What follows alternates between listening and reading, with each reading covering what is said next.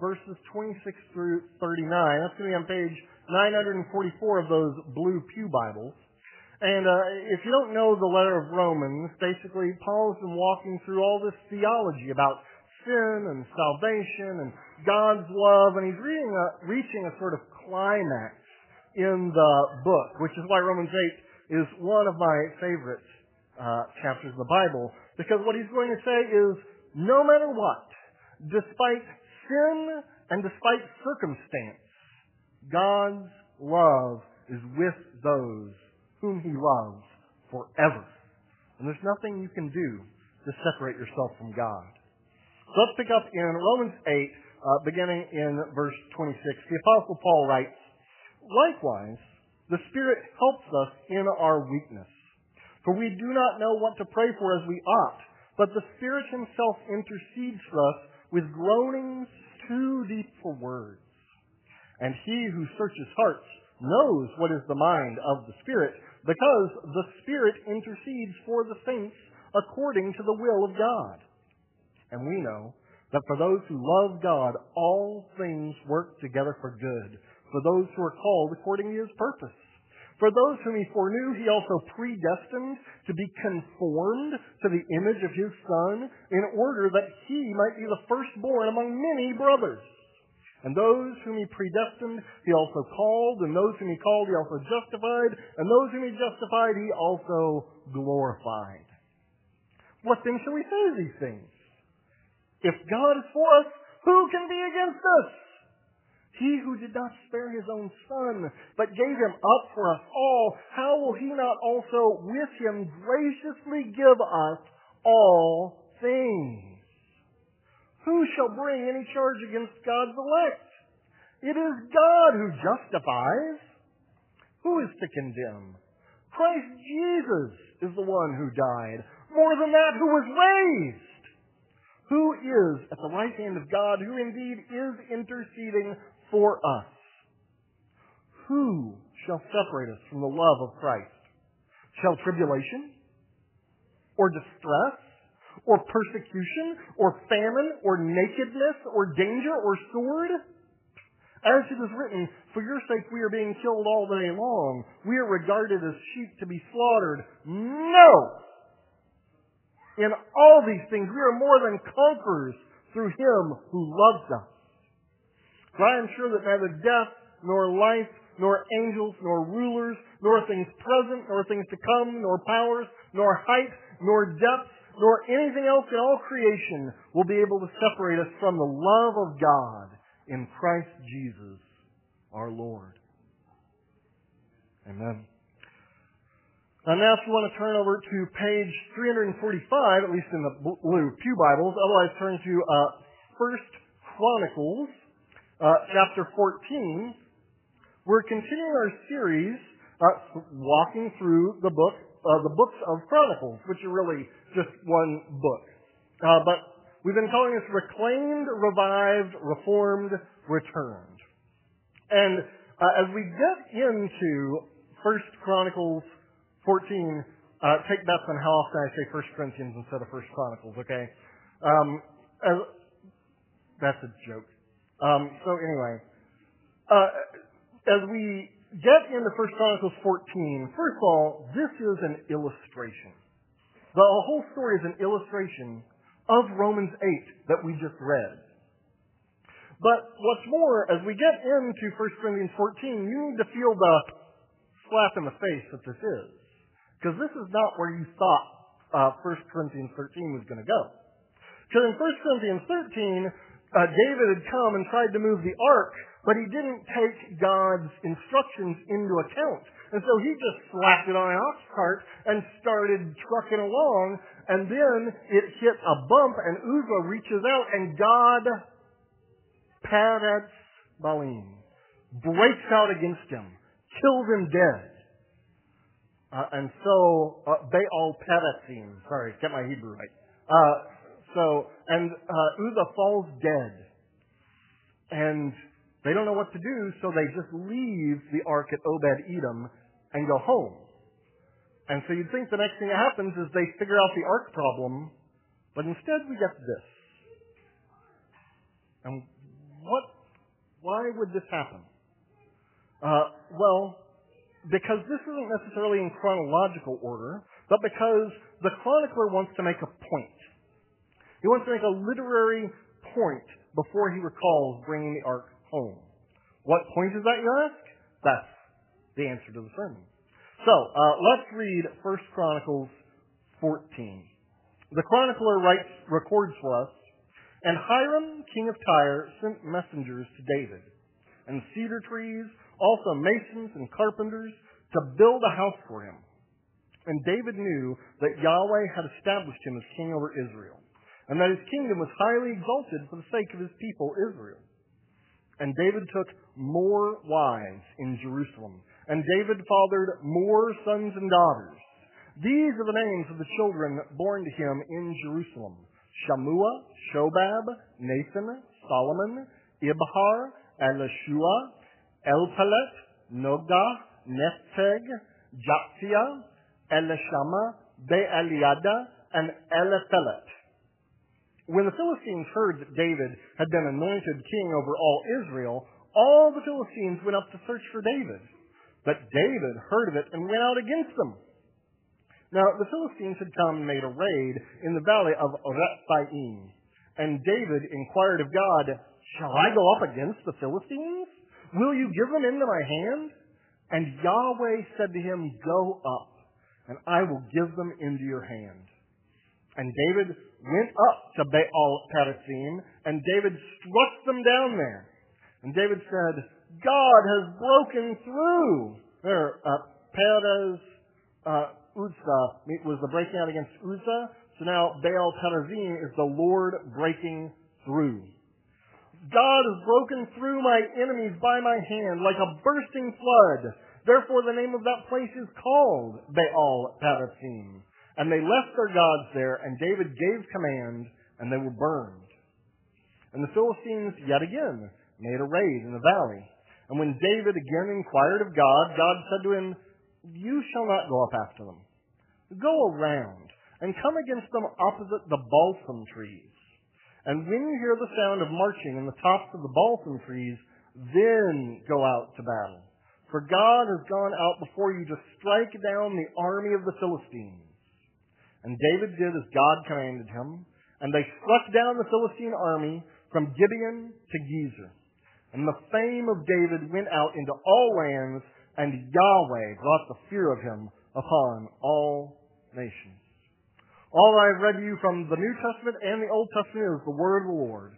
Thanks be to God. Let's pray. O Lord, thank you for the grace and mercy that you constantly show to your people. We are coming here today to listen to your word, to inquire of you. So tell us your will through your word. And Holy Spirit, guide us into repentance, reformation, revival, and restoration, that we may see the kingdom of God come on earth as it is in heaven. We ask in Jesus' name. Amen. You may be seated.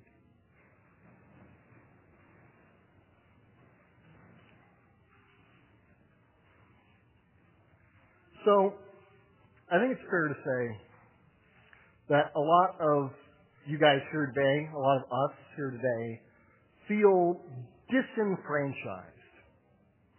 What do I mean by disenfranchised? Well, let me give you a microcosm.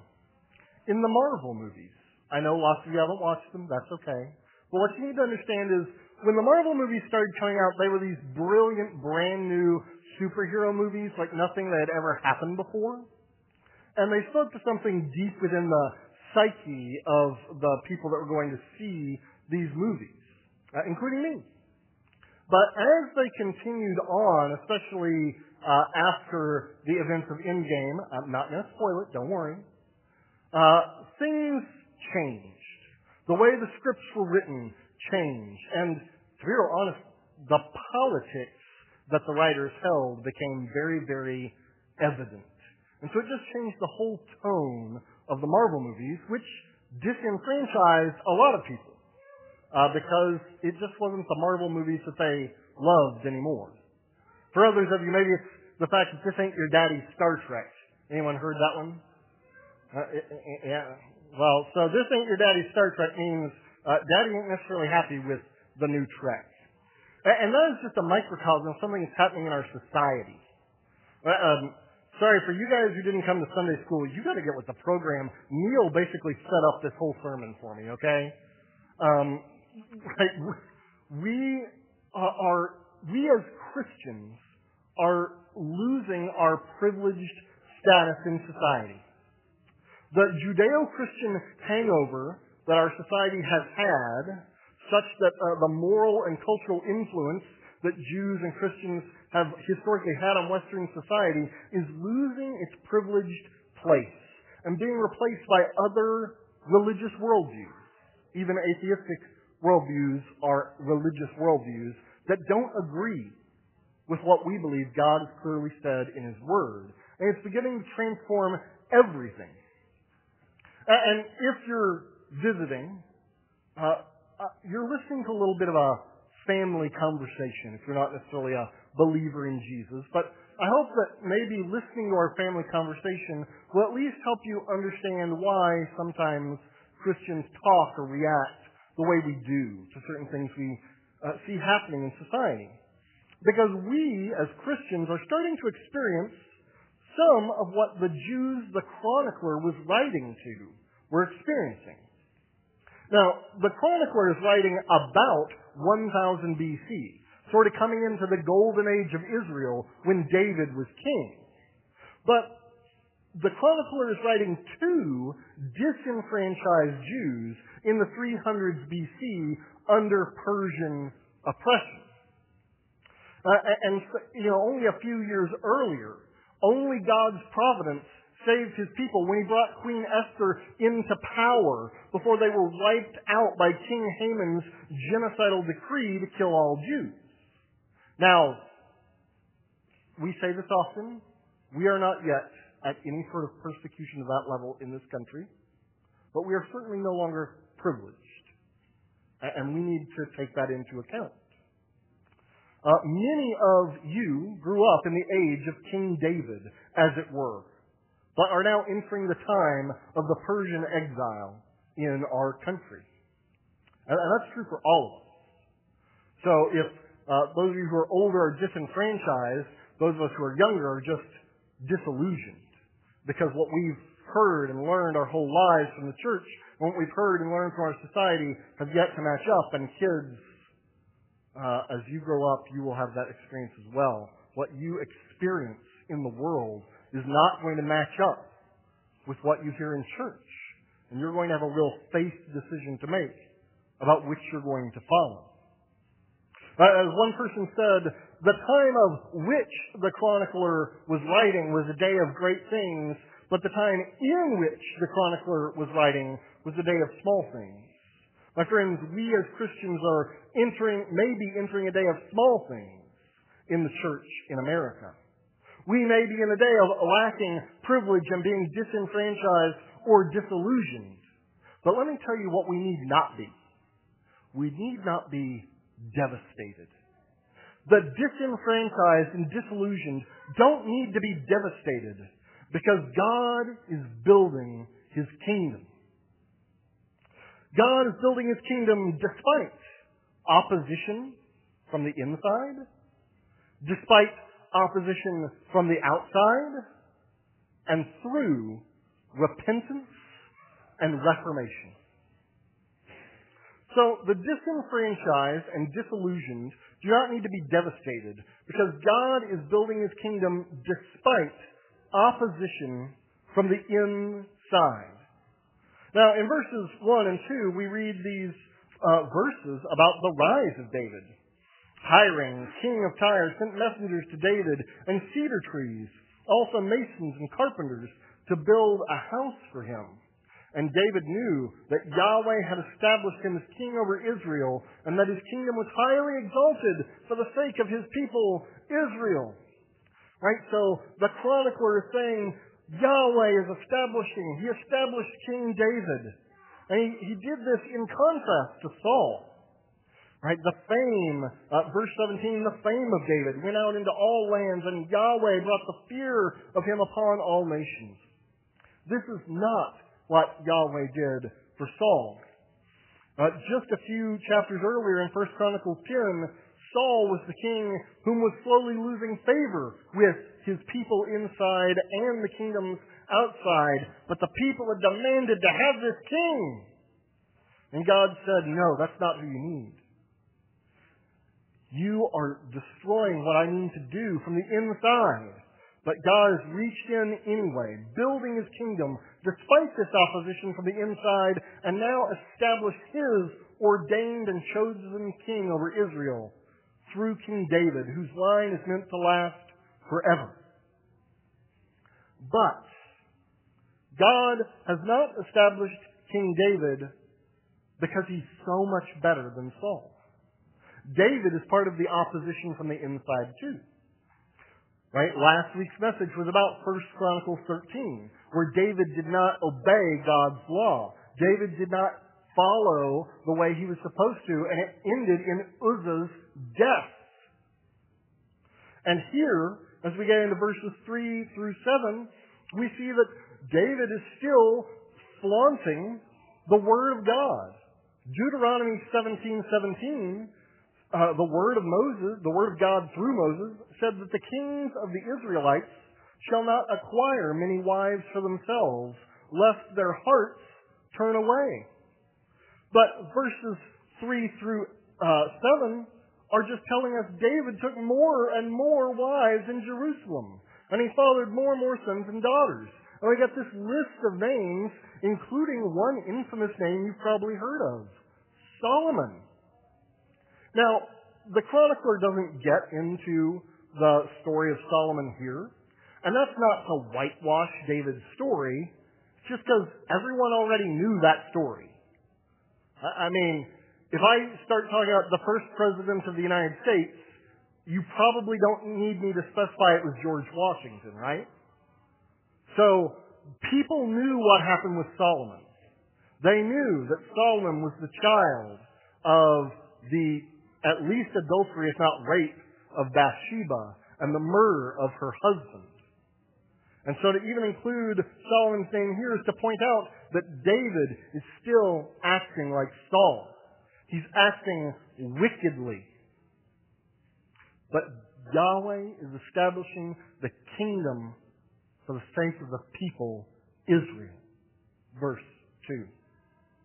And the whole point, remember I said, what's the point of suddenly sticking this narrative in between the story of 1 Chronicles 13 and then 1 Chronicles 15, which will go on to tell of the ark coming home?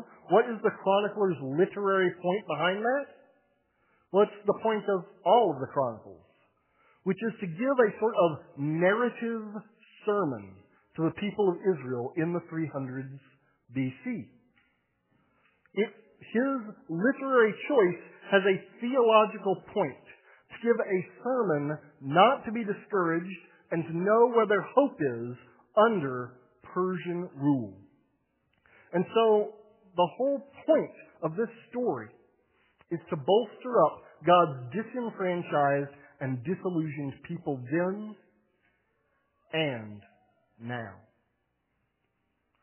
So we do not have to be devastated, being disillusioned or disenfranchised, because God builds his kingdom through whom and when he so chooses. But the disenfranchised and disillusioned also don't need to be devastated, because God is building his kingdom despite opposition from the outside as well. Right? Here we get the story of two Philistine attacks. And David has to figure out how to deal with these. And actually here we go from seeing how David was still acting like Saul to contradicting how David was acting like Saul. So in the first Philistine attack, we read, starting in verse 8, that when the Philistines heard that David had been anointed king over all Israel, the Philistines went up to search for David. But David heard of it and went out against them. Now the Philistines had come and made a raid in the valley of Rephaim, But David inquired of God. Did he ask through a prophet? Did he ask through the high priest using the Urim and Thummim? I have no idea. But he went and he inquired through God's ordained way. He sought God's will, which was in contrast to Saul and how Saul had went about leading the kingdom, but also in contrast to himself in 1 Chronicles 13. Right? He came and he said, Lord, what is your will? What is it you want me to do? And God told him. And that serves as an example for us. Now, I don't want to get into the sort of complicated parts of what is God's will for my life? Who should I marry? What job should I take? That's a coffee conversation. So I say that because I'm trying to advertise, please call me, text me, let's go grab coffee, let's grab lunch, and talk about those things. That's kind of how I operate. But what is true of David here, and is often not true of Christians here, is that he started seeking God's will through God's Word. So often we will have a choice before us, and we don't give a first thought to what does God's Word say about this. Now, I've already said, sometimes there's complicated things. You get two good options, and then it's a larger conversation. But are we asking the first question? Does God want me to marry this person? Well, what does God's Word say about who we can marry? Oh, 1 Corinthians 7, and this time I'm in Corinthians, 1 Corinthians 7 says, we should only marry in the Lord. Okay, so this person is not a Christian, I should not be dating them, more or less marrying them. Or should I take this job? Well, again, there's all sorts of questions about what are you talented at and what do people affirm you for, but what does God's Word say about this job? Now, some of them are obvious, okay? The Bible pretty clearly condemns prostitution. But what if it's a job in the financial sector? Well, the Bible says that the love of money is the root of all kinds of evil, but I have no problem with money or wealth itself. In fact, material blessings are often called exactly that, a blessing from the Lord for which we should be grateful and have gratitude for. But at the same time, it also says it condemns greed. Right? Greed is condemned on the same level as pride, homosexuality, and any number of other sins, called an abomination. Okay, so what is this financial? Now you have to dig, asking questions. Well, what is the case here? And then it's complicated. I can't tell you yes or no. I can just tell you, start with God's Word. Start with those principles. The second thing David does after this first Philistine attack is he looks at God's Word, and then he obeys God's Word in an interesting way. After God has broken through, he's put the Philistines down, they left their gods there. And David gave command, and they were burned. And this was also in obedience to God's Word through Moses, that any idols that were found were to be destroyed completely. Now, we know that time and time again, they had not destroyed idols, and it had led to religious and moral downfall. Whether it was Rachel hiding the idols of her father underneath her, or whether it was victories that the Israelites had had, and then bringing all the idols home and beginning to worship them in their tents. David says, no, we do not want our hearts to be led astray. We want our hearts to be set only on Yahweh as God, and let Him only be our guide. And Paul in Colossians 3 says, put to death, therefore, what is earthly in you: sexual immorality, impurity, passion, evil desire, and greed, all of which are idolatry. So again, this principle applies from the Old Testament to the New. We consult God's Word and we see what are the things that are liable to pull our hearts away from God. Well, those are the places we need to be searching ourselves to see, is there an idol lodging itself in my life? Is there something that I'm serving more than my Lord Jesus Christ? And we need to be repenting of that. Hint, hint for the last point, and where I'm headed. So then we get to the second Philistine attack. And here, the Philistines come around again. And again, David goes and inquires of God. And God says, this time you shall not go up after them. Go around and come against them, opposite the balsam trees. And when you hear the sound of marching in the tops of the balsam trees, then go out to battle. For God has gone out before you to strike down the army of the Philistines. And David did as God commanded, and they struck down the Philistine army from Gibeon to Gezer. Now, here's where things get rough. So far, we've talked about opposition from the inside. That we are the ones standing against God's kingdom through our sin, through the way we battle against one another inside the church, which is itself a sort of sin.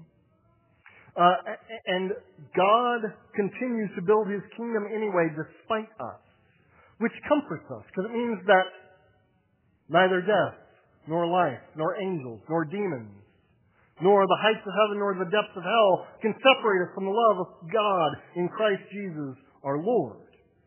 It means that you can take the assurance of pardon seriously. Whoever confesses his sins rather than concealing them will obtain mercy. Our personal sins never separate us from God. But rather the whole point of what God is doing in His kingdom is taking sinners like us and conforming us to the image of Jesus Christ, just like Romans 8 said. And let me tell you what that means for you. If you're struggling with sin, if you're wondering if God loves you despite your sin, the answer is yes, He does love you despite your sin. Despite it. And He is going to conform you to the image of His Son, Jesus Christ. He will not let anything work in such a way that you will be lost. Nothing can separate you. Now, Satan will try and convince you that you are separated, but don't believe it. Okay? When our hearts condemn us, the Spirit is greater. He will not ever lose you, and He will never be ashamed of you, because you, Christian, are clothed in the righteousness of Christ. And it also means that when God's church is tearing itself apart from the inside, whether through heresy and bad morals and ignoring God's Word, or through just being jerks to one another, God will continue to build His church despite us. And He will continue to push us together so that the visible church has to learn to love one another, become sanctified, and step out into the world as a witness of the love in our lives. The world will know we are His by whether or not we love one another. So we've dealt with all of that.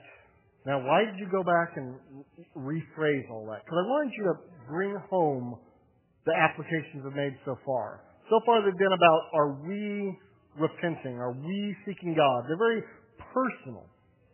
But also, you're not going to do those things unless you see the strangeness of this second Philistine attack and God's instructions to him. Because I don't know if you know this, but many of you have been in the military. Ordinarily, when there's a military campaign going on, you don't sit around and wait to hear noises in the trees. That's not a normal military strategy, right? So now we're going from sort of this. A lot of the things I've said are kind of practical, to be real honest. I think someone that just kind of believes in God, or even an other than Christian preacher, could say a lot of the things I've said so far. But when things get weird, that's where you got to believe in Jesus.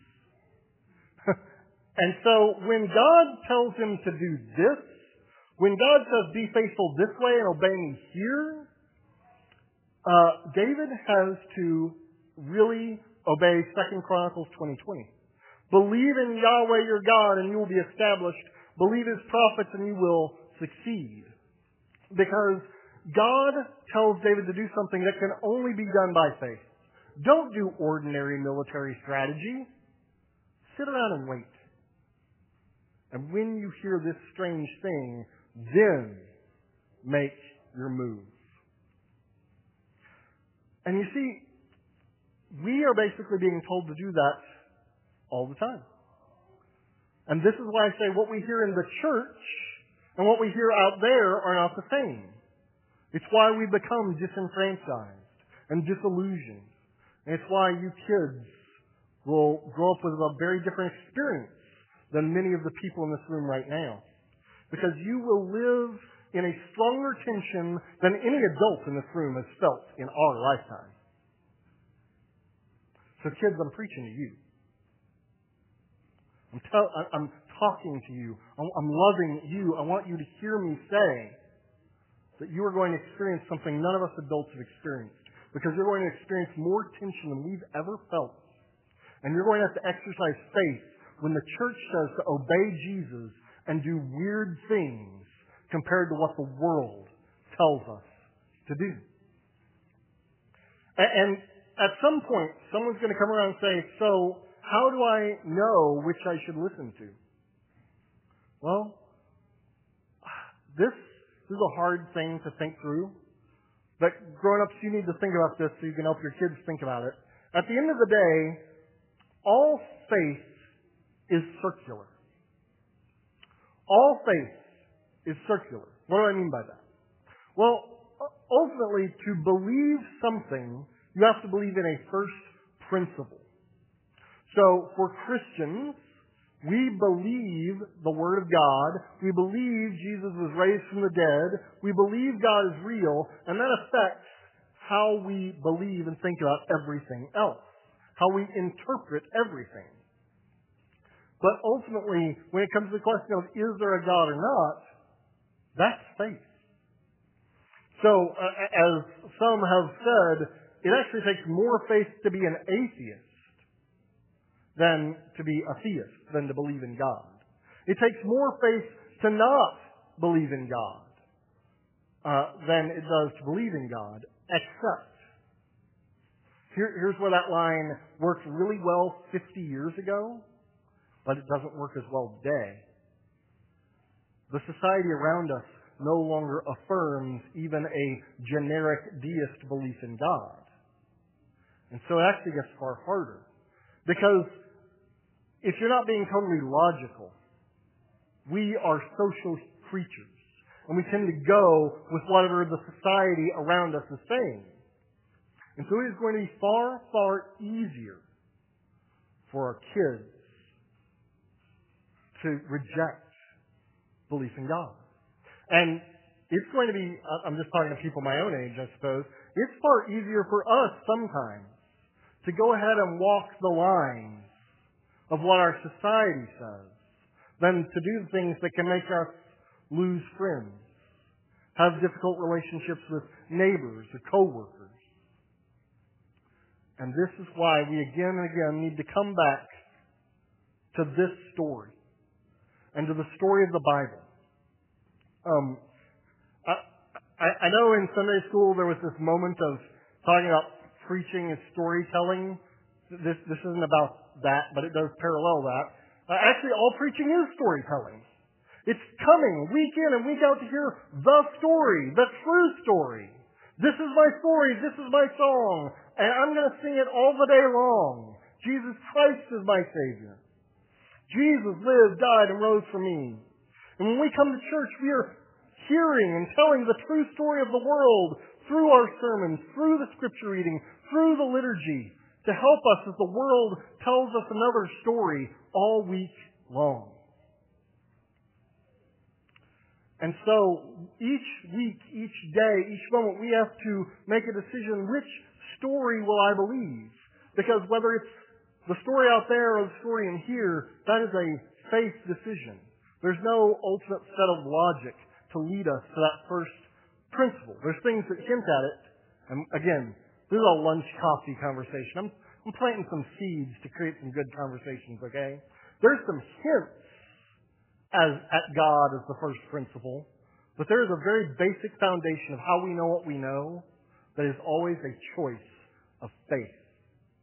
And I am telling you that this story has a lot of reasons for you to believe it and put your faith here. And I want to assure you of the story. If you are disenfranchised, my friends, if you are disillusioned, my friends, God is building His kingdom, so don't be devastated. Instead, respond in repentance and reformation. Because God is building His kingdom through repentance and restoration. Faith keeps the disenfranchised and disillusioned from being devastated because it leads us to joyfully embrace repentance and reformation. Because that's how God builds His kingdom. So what is the chronicler's point in this sudden interlude and story? It's to tell these Israelites in Persia in the 300s that they themselves are facing some judgment because of their sin and because of the sin of their kings.